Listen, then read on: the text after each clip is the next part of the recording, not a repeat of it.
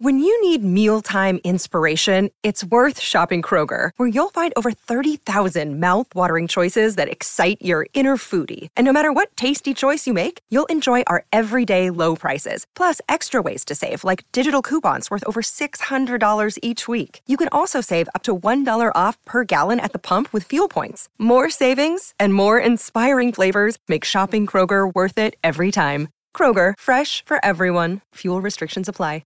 Another day is here, and you're ready for it. What to wear? Check. Breakfast, lunch, and dinner? Check. Planning for what's next and how to save for it? That's where Bank of America can help. For your financial to-dos, Bank of America has experts ready to help get you closer to your goals. Get started at one of our local financial centers or 24/7 in our mobile banking app. Find a location near you at bankofamerica.com/talktous. What would you like the power to do? Mobile banking requires downloading the app and is only available for select devices. Message and data rates may apply. Bank of America N.A., member FDIC. You're listening to The Gold Derby Show on the Gold Derby Podcast Network.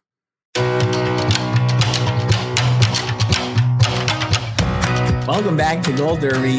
Christopher Rosen. I'm joined by Joyce. And Joyce, this one is music to my ears. We're focusing on music. Is it? Because I have a lawnmower going on, so it's not music to my ears. My neighbor's not lawnmower. I don't know what soundtrack the lawnmower is on. But no, we're talking about music because last week, Joyce, you and I, it was a national holiday for us on Friday. We're recording this on Tuesday. On Friday, the Succession Season 3 score finally came out. Our boy Nicholas Britell, and he brought it hard, Joyce. It's a fantastic score. You did. How many times have you listened to it? Multiple times. It is, honestly, I was like, it's the best of his three scores so far. I think every track is dope. Yeah, he just one's up. He's in a competition with himself, really. I've been waiting for this for so long because the music in season 3, I felt like, of Succession, which we haven't really talked about that much. Like we said, we spent all our time during the movie awards season talking about Succession. Now that we're actually talking about the Emmys, we're like, well, Succession we already talked about, but it is still my favorite show. And it is, listening to the score, I was like, oh man, this is why Succession is so much better than all these other shows. It's so good. It's just so good. What is your favorite track? I like The Raid. I forget what it's called, but the Raid one is great. That is, and it's the thing I love about his score. I mean, this happens in like all scores, but with the Britell one for Succession season 3 is like I'm being placed right back into the scenes.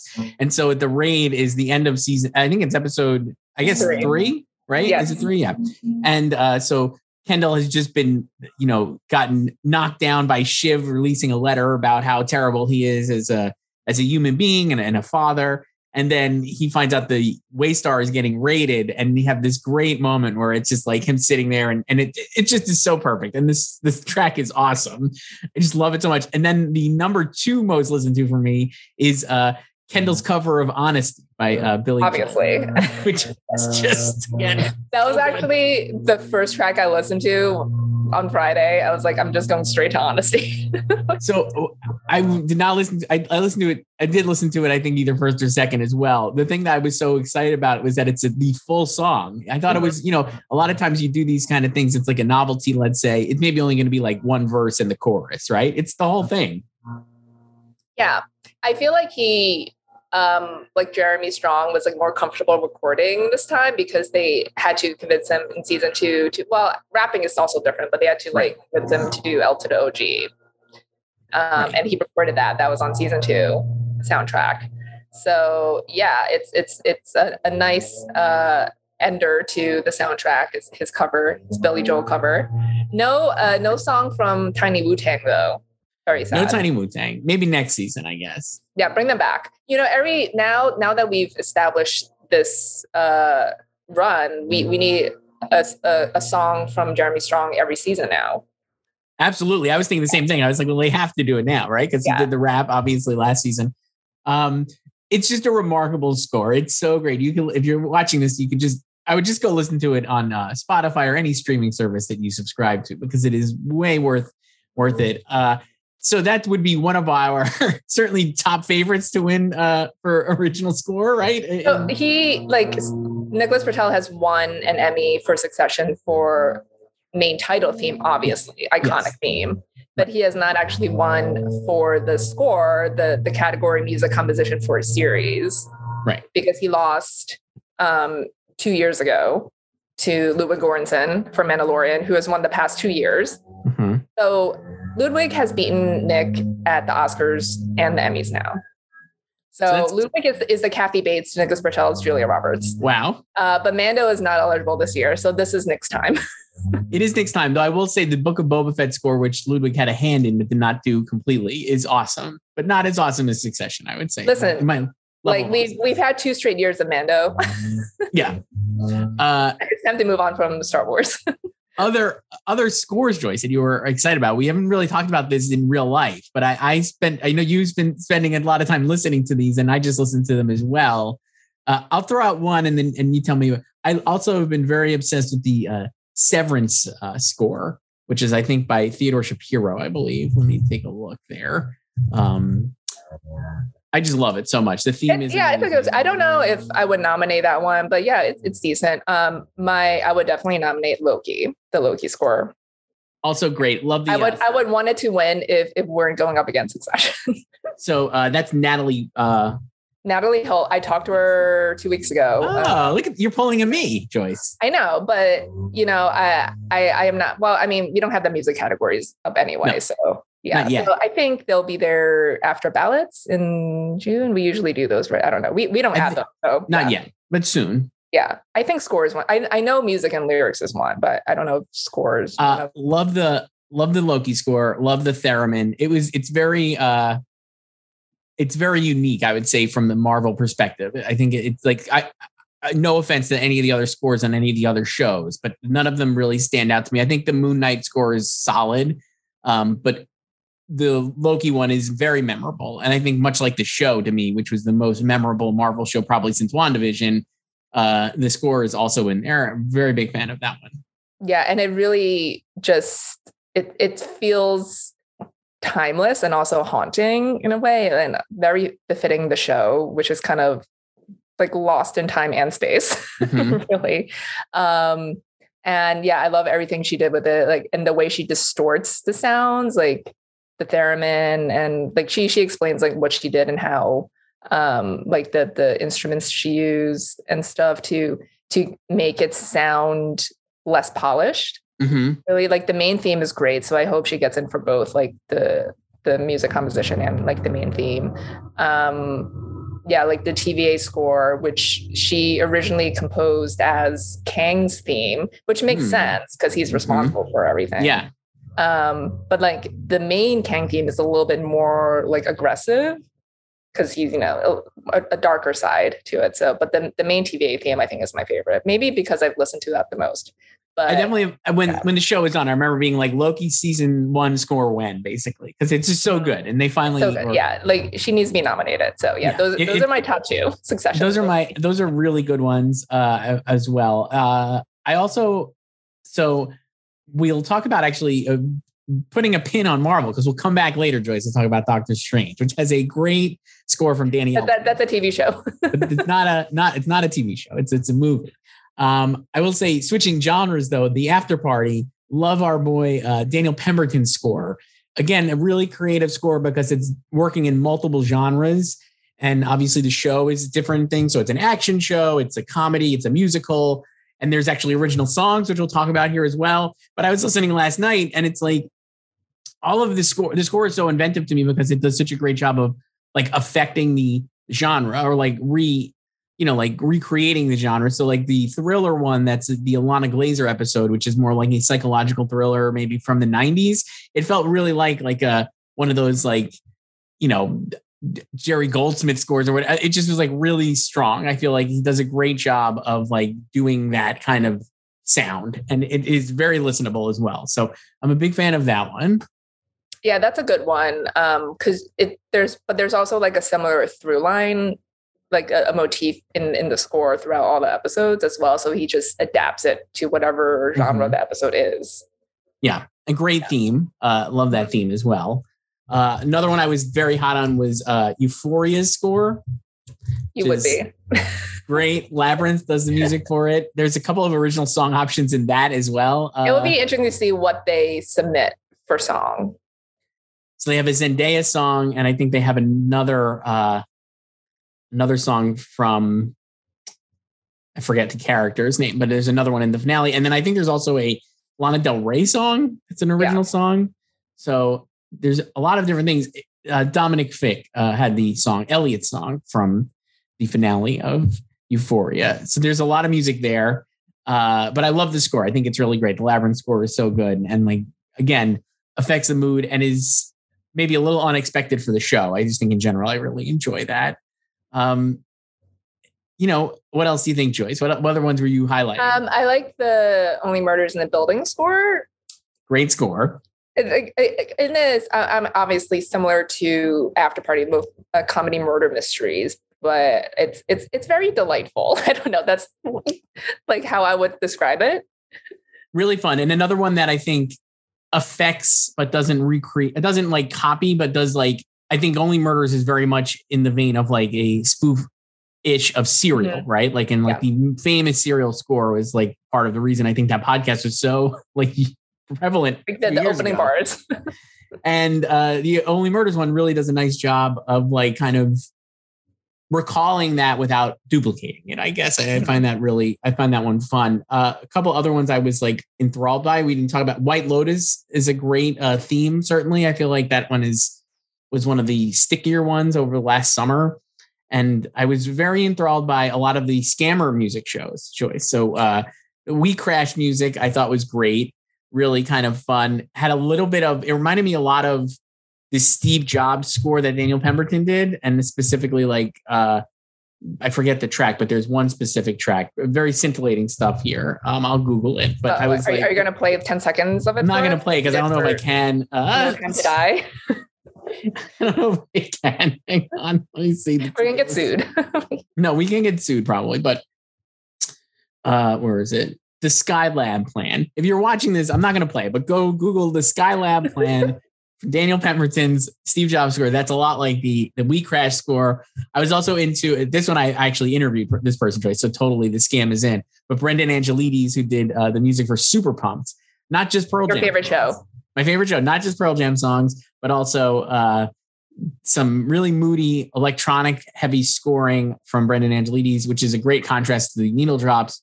To me, it sounded like John Carpenter-esque, like something you would have heard in like The Thing or Halloween or Escape from New York. And I find that really compelling in the show. And then Winning Time, another fave for me, has a score from our boy Nikki Bertel and Robert Glasper, who did the music together. Again, pretty great stuff. Though that show I feel like is more reliant on its needle drops and music supervision than its score. Yeah, music supervision is actually a very packed category this year.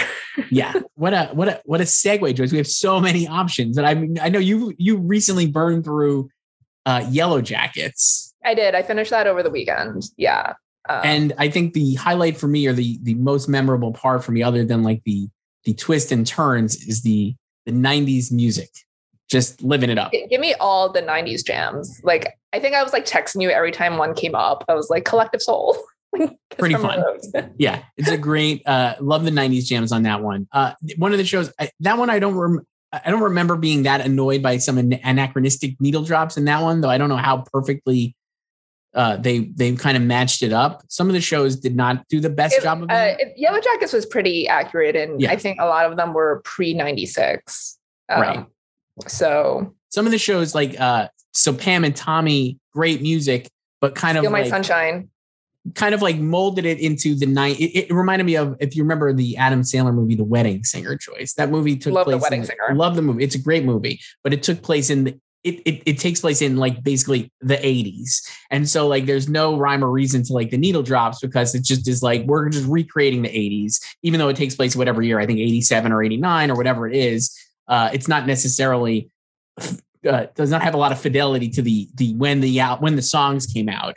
And with Pam and Tommy, very similarly, like where it's like Steal My Sunshine is scoring a great moment for Pam, but it came out like 2 years later or something. You know what I mean? Like stuff like that. Or Love Fool was one actually. That was another one where it was like it came out Love like 6 months Fool I just later. associate with Romeo and Juliet. obviously Bob Lerman's William Shakespeare's Romeo and Juliet.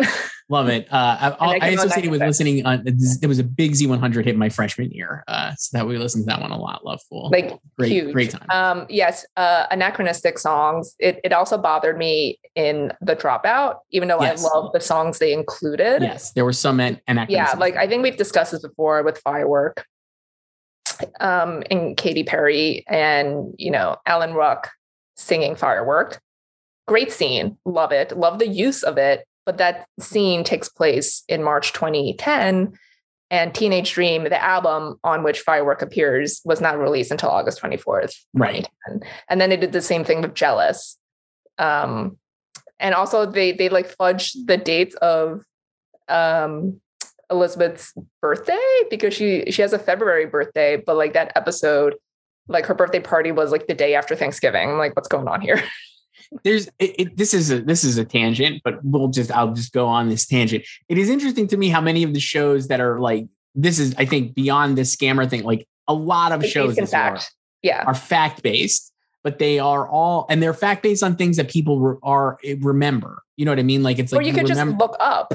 And there are a lot of like little tweaks, like you were just mentioning, that are like little white lies or whatever they are. You know what I mean? It's just this like, oh, like Winning Time has that, where it's like, they just changed like the score by like 1 or 2 points. And like, I think it was like the Lakers Celtics game that they highlighted earlier in the season. And it just is like, I'm totally fine with them taking creative license on all of these shows, but when it's like those specific things, I would just love to know, like, how does that decision process work, where you're like, we're going to tweak this slightly enough to make people who know it notice, basically. But like the regular person wouldn't, like, who would know? I wouldn't know the final score of a Lakers game versus the Celtics from 1980, but certain people might. And then when they see that, they're going to be like, wait, also, why did you change? Even if you don't know it, you could just Google that. And it's like the question is like, why did you change it when this is like something that happened in real life? This is not like a private conversation we don't know like anything about. Right. And I'm fine. Like I said, I'm fine with creative license. I think it's fine. And like a lot of these shows are doing that, and it works for the drama, like with Winning Time, just back, like the only thing of that, because I just recently watched it. It's like the way this was the penultimate episode, Joyce. I know you watched the finale. The finale's on this week, but in this episode, Spencer Haywood gets thrown off the team because of his drug use and stuff. And the players vote, and it ends up being Kareem Abdul-Jabbar cast the final vote. And it's a great scene, actually, and like a great moment in the show. But in real life, it happened slightly differently, where he was actually fell asleep in practice. Paul West had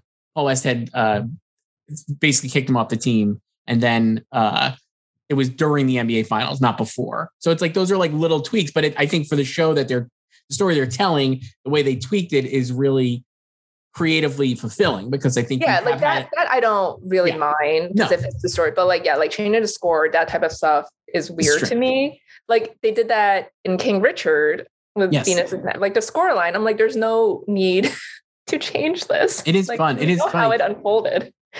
And it's funny because we have like, I think the audience is a lot more plugged in, because a lot of the stuff now is stuff that we remember, right? Like, or that you're telling stories that are like in recent history. It's not like you're going back to like the 1940s or something or whatever. And who remembers back then, right? Certainly. Yeah. But like, so like that type of stuff bothered me. But like the music in The Dropout is very effective. Awesome. So I would totally nominate for music supervision, because I think it accomplished what it set out to do, even though the songs weren't released at that time. Yeah, no, it's great. I love the music in it. I'll give you another score just to double back before we go back more for music supervision. I love another one of my faves, Joyce, The Offer.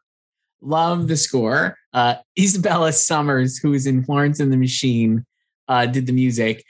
I'll say why. Here's why I love it, because you finished the whole show. I haven't finished the whole thing yet. So here's why I love it. The Godfather is obviously one of the greatest music scores of all time, instantly recognizable. And the show, I think there's a world where you could have that's a daunting task for a composer. They don't really recreate it all. They play the original Godfather music in it, but the music from the show or for the show is totally separate from that. And I find it's just really listenable, and like it's very fun, I think, for the show. And it's a good main theme. So just a plug for The Offer score. I don't know if it's going to go far, but I enjoyed it. I thought Isabella Summers is really good.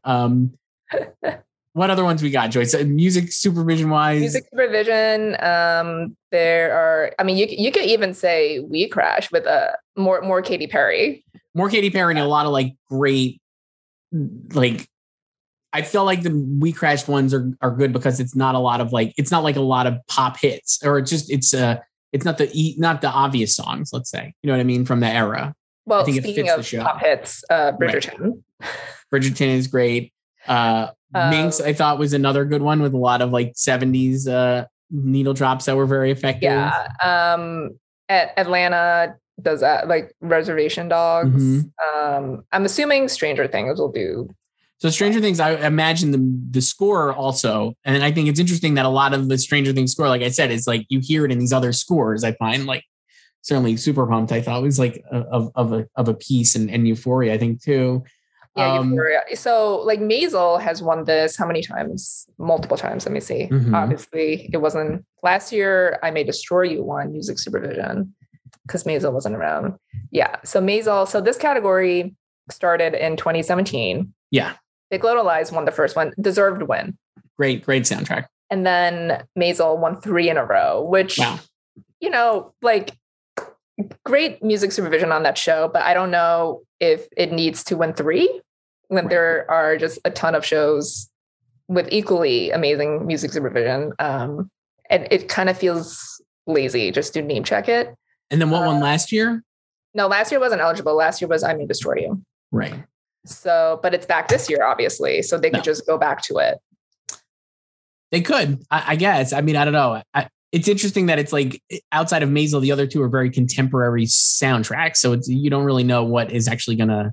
Well, they could just nominate former nominees again, because so last year was a lot of. So last year was WandaVision, Queen's Gambit, Lovecraft, Halston, and The Crown, which are not back, and I May Destroy You is obvious. So last year only Bridgerton can return, but then 2 years ago we had Maisel, Better Call Saul, which is back. Euphoria, which is back, Insecure, which is back, Killing Eve, which is back, Stranger Things, which is back, and Watchmen, which is not back. So they could just nominate 20 and times, like probably one additional nominee. I could see them doing that, honestly, for a lot of these. I was just thinking of one too that was good. Oh, Winning Time, the music supervision, I think is again another, when you're like loading up on like 80s and 70s hits. It's a good nostalgia play. We're every week with nostalgia. How about original songs, Joyce? We were mentioning earlier the After Party. They have 3. And they're all bangers, and I think they should all get 2 Shots is so the third episode is musicals. Jasper's Ben Schwartz episode. There are 3 songs. 2 Shots is the rap. Yes. Yeah, Sure Whatever is like the pop punk. Yeah. Earworm. And then 3 Dots from Stardom is like the sad ballad, but also the most relatable. Very sad. And I gotta say, like, so After Party, spoilers here, if you haven't watched, the show's been out for months. Yeah, go away and then come back. it still kind of breaks my heart that Jasper is the killer. And I was like, Ben Schwartz is so engaging. And I think the trick of the show is that his episode is so winning and he's so charming in these songs that you're kind of thrown off the scent a little bit, because you're like, well, this guy, I like this guy too much. He can't have done it. And then he ends up. It also makes sense at the end when. Totally makes sense. Yeah. The songs are awesome. All 3 of them are fabulous. I love Yeah Sure Whatever the most. I think it's actually like the greatest song. Plus incredible I think it's the catchiest. Definitely the catchiest. Incredible choreography. So I'm weighing on that.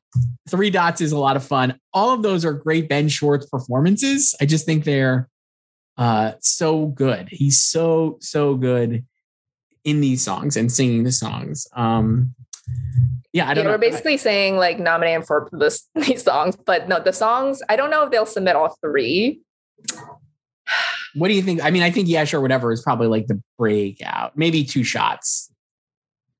I love all of them for different reasons. So like 2 Shots reminds me of like Pop Star Never Stop Stopping.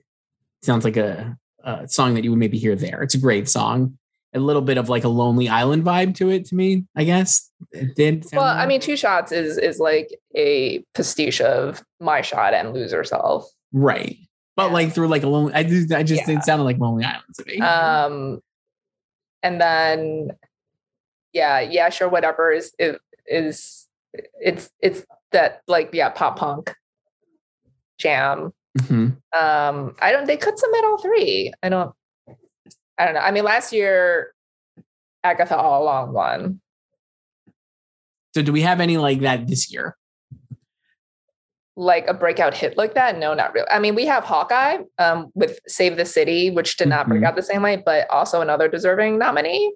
I think it can get in. Definitely did not break out like Agatha All Along, but no, it deserved more love. And also that was co-written by Mark Shaman, who got in last year for a song from Soundtrack of Our Lives. And he wrote Save the City from Hawkeye. So there's an original song, Joyce, in Winning Time, it looks like, in the finale that Nicholas Britell has a co-writing credit on as well. I haven't watched it yet, but I saw that yesterday. Yeah, I don't. This shows how memorable it was to me because I watched the finale. Well, it could get him a second Emmy nomination, I guess you'll see. I'm trying to think what other original songs. We didn't mention The Flight Attendant. That music is great. I think the score is good, and obviously like a lot of good. And he won for theme last year. So, This Is Us has that super sad Mandy Moore song from last week, right? Weeks ago. That's co-written by her husband, Taylor Goldsmith. And there's that. Well, this is like main title theme, but like that Imagine Dragons song from Arcane. That's like its main title. That's like a hit. No. How about you were mentioning earlier for an original song, the Saturday Night Live Squid Game song? Oh yeah, I watched that. I think that might get in. I'm not really feeling it, but I'm not like a huge fan of it. But I think that's something that like they could just vote for. That was from, I think, like October or something.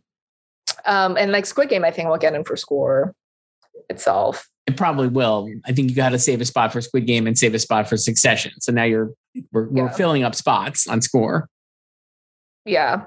And then there's multiple Euphoria songs, like we said. So if I was picking, I'd actually pick Elliot's song because it factors heavily, like it's like a full. They play the whole thing in the episode, and he's singing it to Zendaya's character, and it's just a really good moment. And I think I overthink this. We do this with the Oscars too, but I do think there is something to say. But the song is like a factor in the body of the show rather than just like a credit song or something. So I personally like it when it is in the show. I mean, I think most songs at the Emmys are in the show.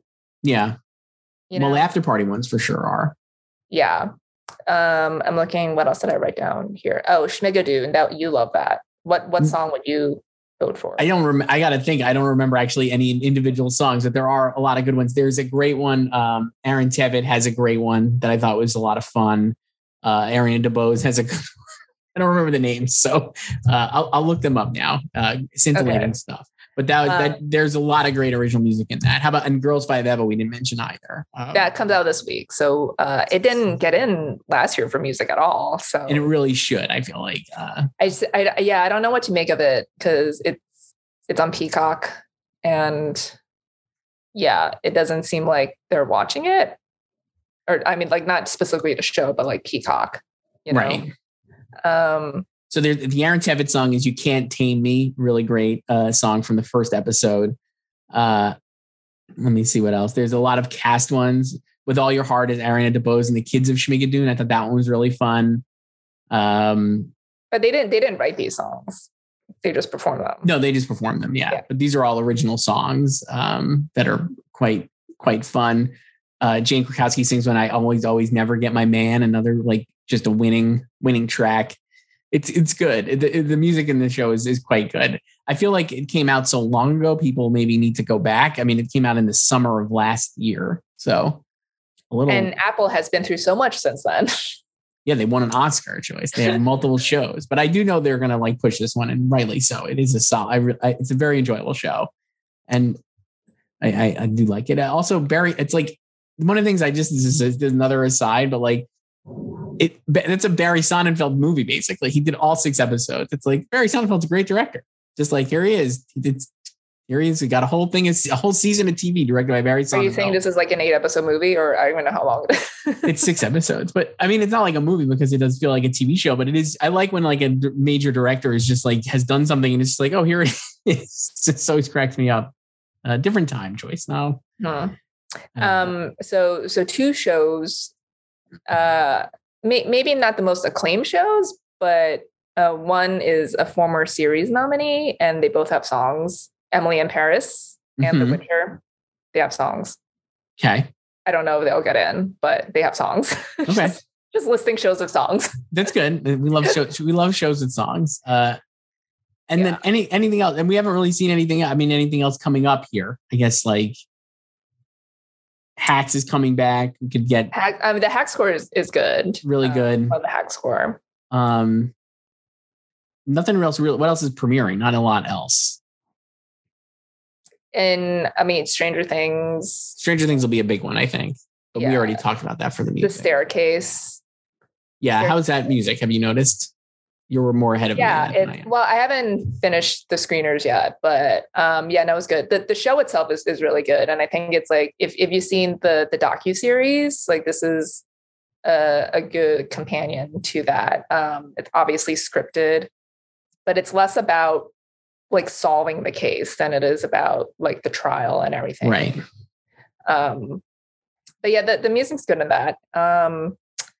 And I don't know what else is in May. I feel like there's like a lot of shows, but I can't think of any. Well, there's a lot of like, I feel like you said, like Hacks and like a lot of the shows are wrapping up and you have Stranger Things. There's not as many like high profile dramas seemingly premiering now between now and the end. Under the Banner of Heaven just premiered this week or last week. So that's good music too. Yep. Sure. I think as with anything else with the Emmy choice, there are countless shows and nominations possible here, and it's going to be a lot of great scores, songs, and music supervision that are just not even considered. We need to revisit this after the ballots. We see what they submit. Yeah. And then we can narrow it down. I think that's a great idea. And also, this is just an excuse for us to talk about the Succession score, which is what's your favorite track? The Raid. The Raid. It is The Raid. It's so good. It's the best one. Because even when I watched that episode, I was like, it's like the last like 3 minutes because it's juxtaposed with him sitting in the control room, Kendall in the control room, and then Jerry coming in to like yell at Logan's like they're coming now. So good. And it's like 3 minutes, and I was like, this slaps. Like it's really great. And I love the I just love that one. I think it's so good. Joyce, so we're going to shift here now to talk about Doctor Strange. Not a TV show. In the Multiverse of Madness. We're not doing a TV show right now. It's a movie. Not on Disney+. It has a great score. Has a great score by Danny Elfman. We're not going to spoil it because I don't think we're allowed to, but the embargo is up on reviews. You and I both saw it last night in different theaters because it was so crowded at the press screening. I had the superior theater though, because there were a lot of empty seats. Yeah, our theater was crowded. What were your thoughts on Doctor Strange? It was fun. I enjoyed it. It's not like a perfect movie, but it was fun. A lot of horror stuff. They let Sam Raimi do his thing. There's like one there's one sequence that's just like full on horror, and I was like laughing my ass off. Like a lot of the other stuff is just like, oh, LOL. It's like obviously like the horror element is there, but there's one I'm just like they're just like let him go, like wild in here, Sam. It's an interesting movie because I felt like I really liked it too. I actually think there's a lot of twists and turns and like big reveals and stuff, whatever, that are like now customary in a Marvel movie. I feel like every movie now is like Spider-Man No Way Home style. Like here's a shocking cameo that you didn't expect, or you can Google a lot of the surprises. Right. I will say as a movie though, I was like, I really, really thought this was like one of the better like Marvel movies as like I've seen in a while. I like really enjoyed it. I thought like the Raiminess of it was really good. He is a real, like, no offense to people who make the Marvel movies, obviously, but he has such a directorial like style that is very notable. And a lot of times in the Marvel movies, they do not the first, they feel like a factory assembled kind of thing, or like they're not as, it feels like it's like made by a committee. Right, which is not bad because the committee does a great job. These movies are actually pretty solid across the board. But this one, it reminded me, I guess, of what like a lot of the press going into Eternals was like, oh man, it's really a Chloe Zhao movie. And like, you're going to really do it. And it's like, the movie wasn't great. Couldn't really, it just, there were like a couple of practical locations that I guess you could be like, well, that's a Chloe Zhao thing. But like on the whole, Kevin Feige discovered practical location shooting cinematography. That's basically it. And on the whole, like there's not much difference between Eternals and like Captain Marvel and like the first, like they all are like very obviously like Marvel movies. This definitely felt like a Sam Raimi movie to me, more so than anything else. And I appreciated that it's a pretty quick watch. I don't think it's more than 2 hours. With credits, it's like 2 hours and like 6 minutes or whatever. So I'm obviously you're going to sit through the credits. Yeah. And it jumps right in. I feel like a lot of people like last night after movie I was talking to were like, oh, the first maybe 20 minutes or so, I was like, it's just generic Marvel. And then it like really kicks in. But I was like, that beginning of the movie is so fast and like kind of just really does a good job establishing just what the stakes are basically. And then you're just like launched into this, like it kind of reminded me. There's no like first act setup really. I guess you could say like the opening is sort of a prologue. A little bit. Yeah. But it reminded me of, to me, like, because I also saw people being like you mentioned, like there are horror elements. It is definitely the most PG-13 Marvel movie, I think. Like there's a lot of violence. I don't think it's scary though. It's not scary at all. But it's like violent though, in a cartoon way, but definitely violent in like a funny way, I would say. Mm-hmm. And it reminded me of like, the whole thing reminded me of like Indiana Jones and the Temple of Doom, because that was like a PG-13 movie that was like pushing the Indiana Jones franchise to the edge, made for kids, but like kids who were seeing it were like, oh, this is pretty intense, right? Certainly like I was like, it was an intense movie. And similarly to Indiana Jones, there's not a lot of like, the setup is basically like, here's Indiana Jones. We're going to send him on an adventure. And this felt like Doctor Strange similarly, like was like, it's connected to the previous movies. And like they mention obviously Spider-Man, and they obviously WandaVision factors heavily into the plot, but mostly it's just is like, here's like a one-off like movie about Doctor Strange on an adventure. And it's really fun. It just really works. Yeah, it's fun. And it's fitting that we're talking about this today, May 3rd, the 20th anniversary of the first Spider-Man. Yeah. It felt like, I mean, it did feel like way more like this Raimi Spider-Man movies than like a Marvel movie. Yeah. And I also, in like their canon universe, I was like that their New York City feels like a Spider-Man New York City, like a Sam Raimi Spider-Man New York City.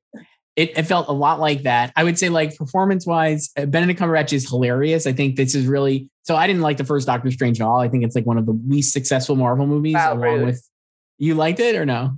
I mean, it's not like my favorite, but I liked it. And my friends and I say Dormammu to each other all the time. I thought Dormammu, I've come to bargain. Okay, that part's pretty fine, but it felt like I just didn't like the movie that much. And I thought the character worked better in Avengers Endgame and that's true. Yeah. The other movies. One, I feel like he's more settled and they know how to write him. Yeah. It kind of feels like what happened with Thor on like a lower level. Yes, exactly. They realize they have to stop making Thor like Shakespearean, and like Chris Hemsworth is actually funny and hilarious and he should be doing more comedy. It kind of feels like that with Benedict a little, but I think like Elizabeth Olsen was the MVP. She was just on fire. She was great. A really tricky performance.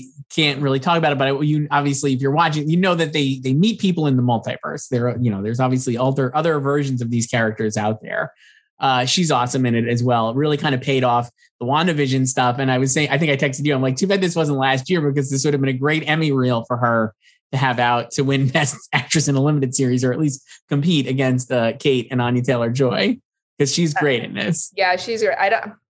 I feel like I don't know if they'll ever like award a Marvel performance at the Emmys, but that's a different story. No, but she's really. It's like it's like her WandaVision performance, but obviously, she became Scarlet Witch at the end, so it's more sinister in a way. But you also understand what she's trying to do, and some of her line readings are really funny, even though it's like played serious.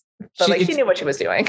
It's very fun. I would say like this is also as a movie, I think we've seen a lot. Like even I was saying this before with one of my friends before the movie, I was like, Marvel used to be like an event, and obviously they've kind of like de-eventized the stuff by just becoming pervasive in the market. So like Moon Knight like is airing every week, and Marvel is never not in our lives, because there's like a show or a movie every like few months that you have to watch, and it's getting tighter and tighter, and it's kind of making the experience feel like slightly less unique or just as exciting. That said, I was like, Doctor Strange really does pay off the connectivity between like the platforms. So it's like, you really do need to watch, or at least know of WandaVision, I think, to have this movie emotionally land, which I thought was like, they finally like, it was a great way to like connect, connect like the TV to the movies. And I'll be curious to see like when we do a Thor 4 Love and Thunder later this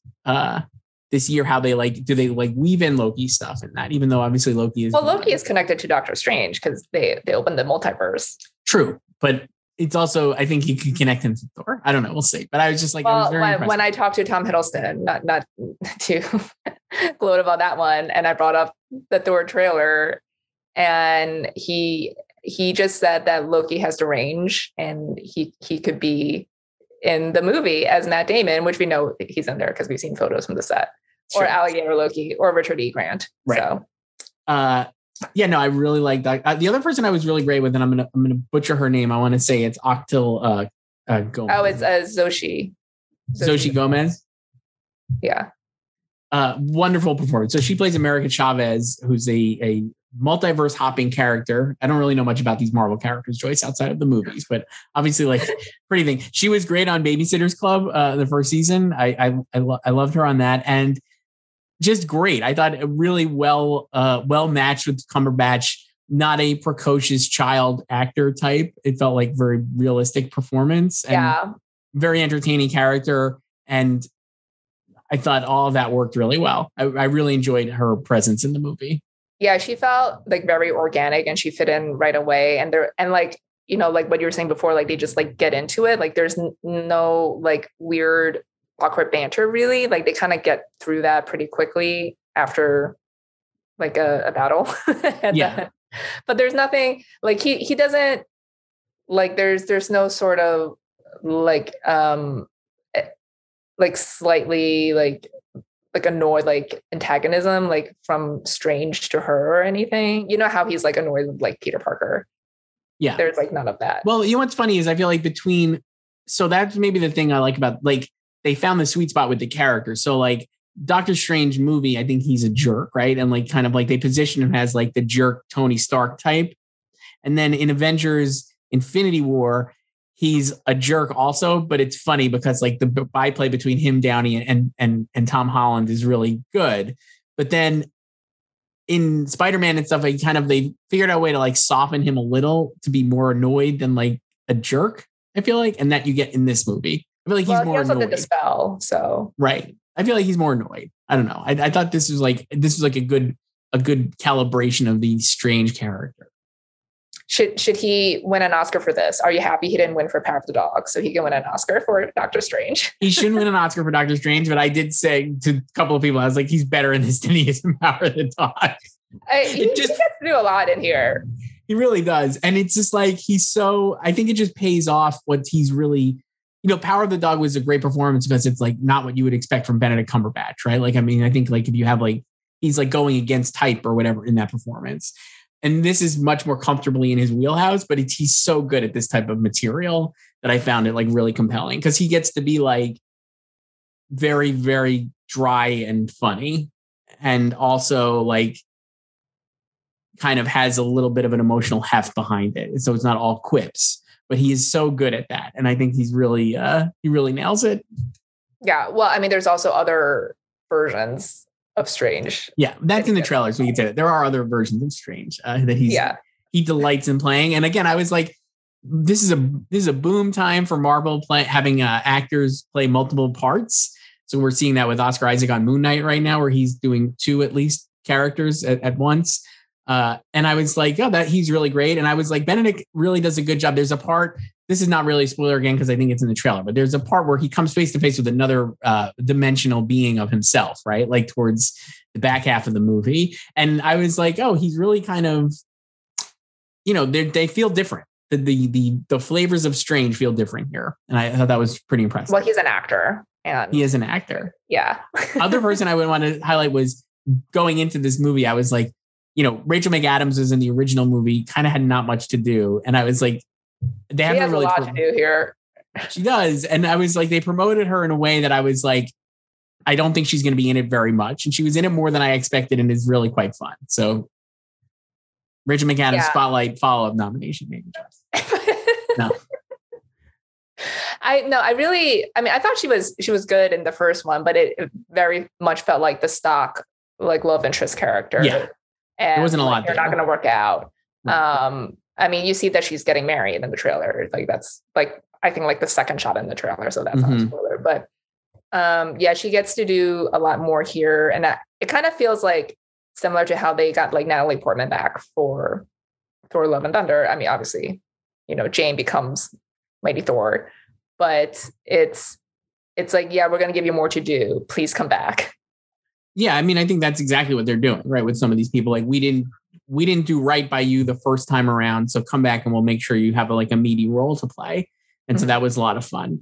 It's a great, as for where it like positions the cinematic universe, I don't really know. I mean, it felt like it's bottled enough where it could just be like a fun kind of standalone thing. Like it doesn't have as much like tearing at the fabric of humanity or reality as like Spider-Man did. Even they referenced the Spider-Man No Way Home event, but not like in great detail. So, I mean, I'll be curious to see what like Marvel does here as they continue down the multiverse path.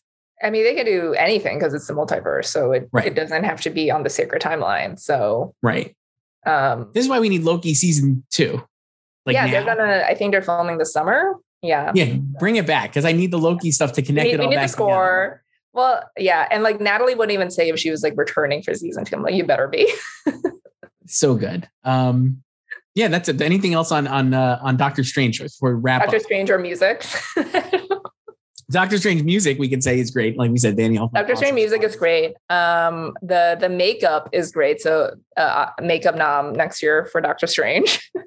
So I would say if we're looking at Oscar noms next year, certainly Best Picture. No, makeup I think would be good. Score and special effects. It's funny. At one point I was like, again, sometimes the Marvel effects just aren't what you want, I would say. Yes, but then Black Widow is called to mind for sure.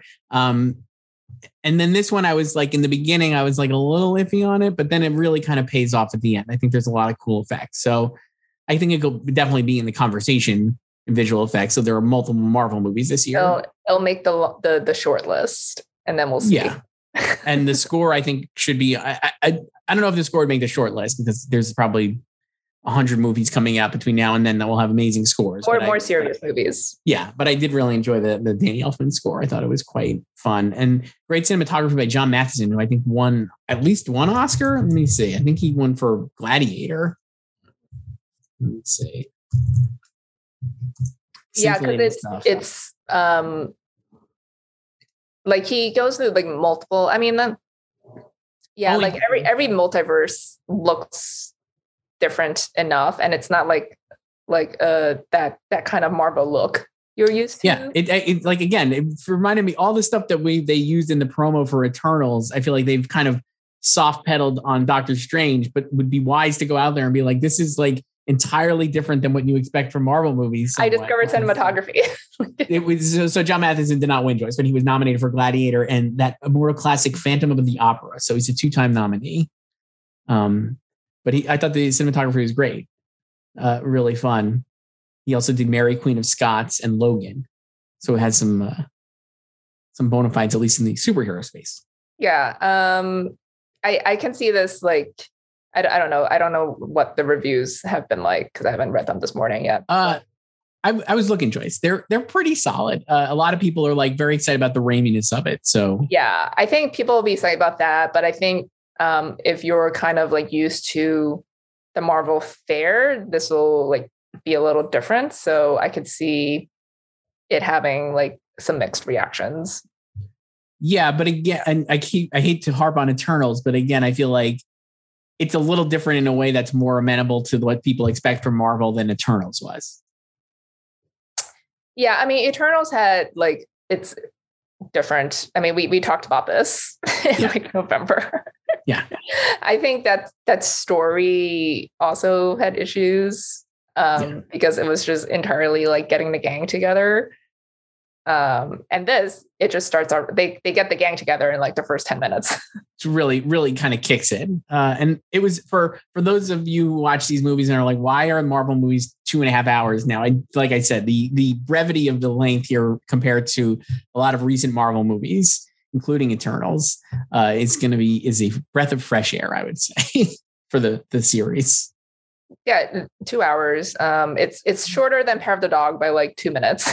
So next year at the Oscars, Wanda Sykes will not be able to dunk on it, I guess. Yes, exactly. That's what you're saying.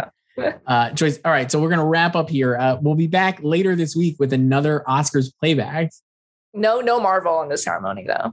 No, but it's going to be I think we said the 1995 Oscars, which is a Pulp Fiction versus Forrest Gump. I feel like you cried at one of them.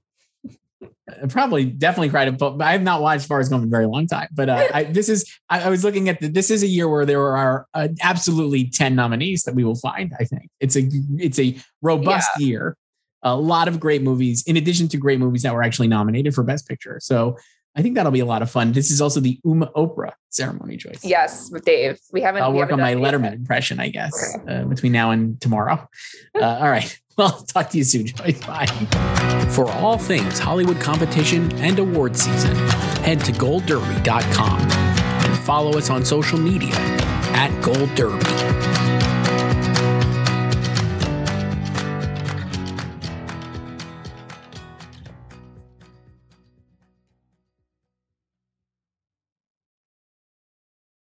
It is Ryan here, and I have a question for you. What do you do when you win?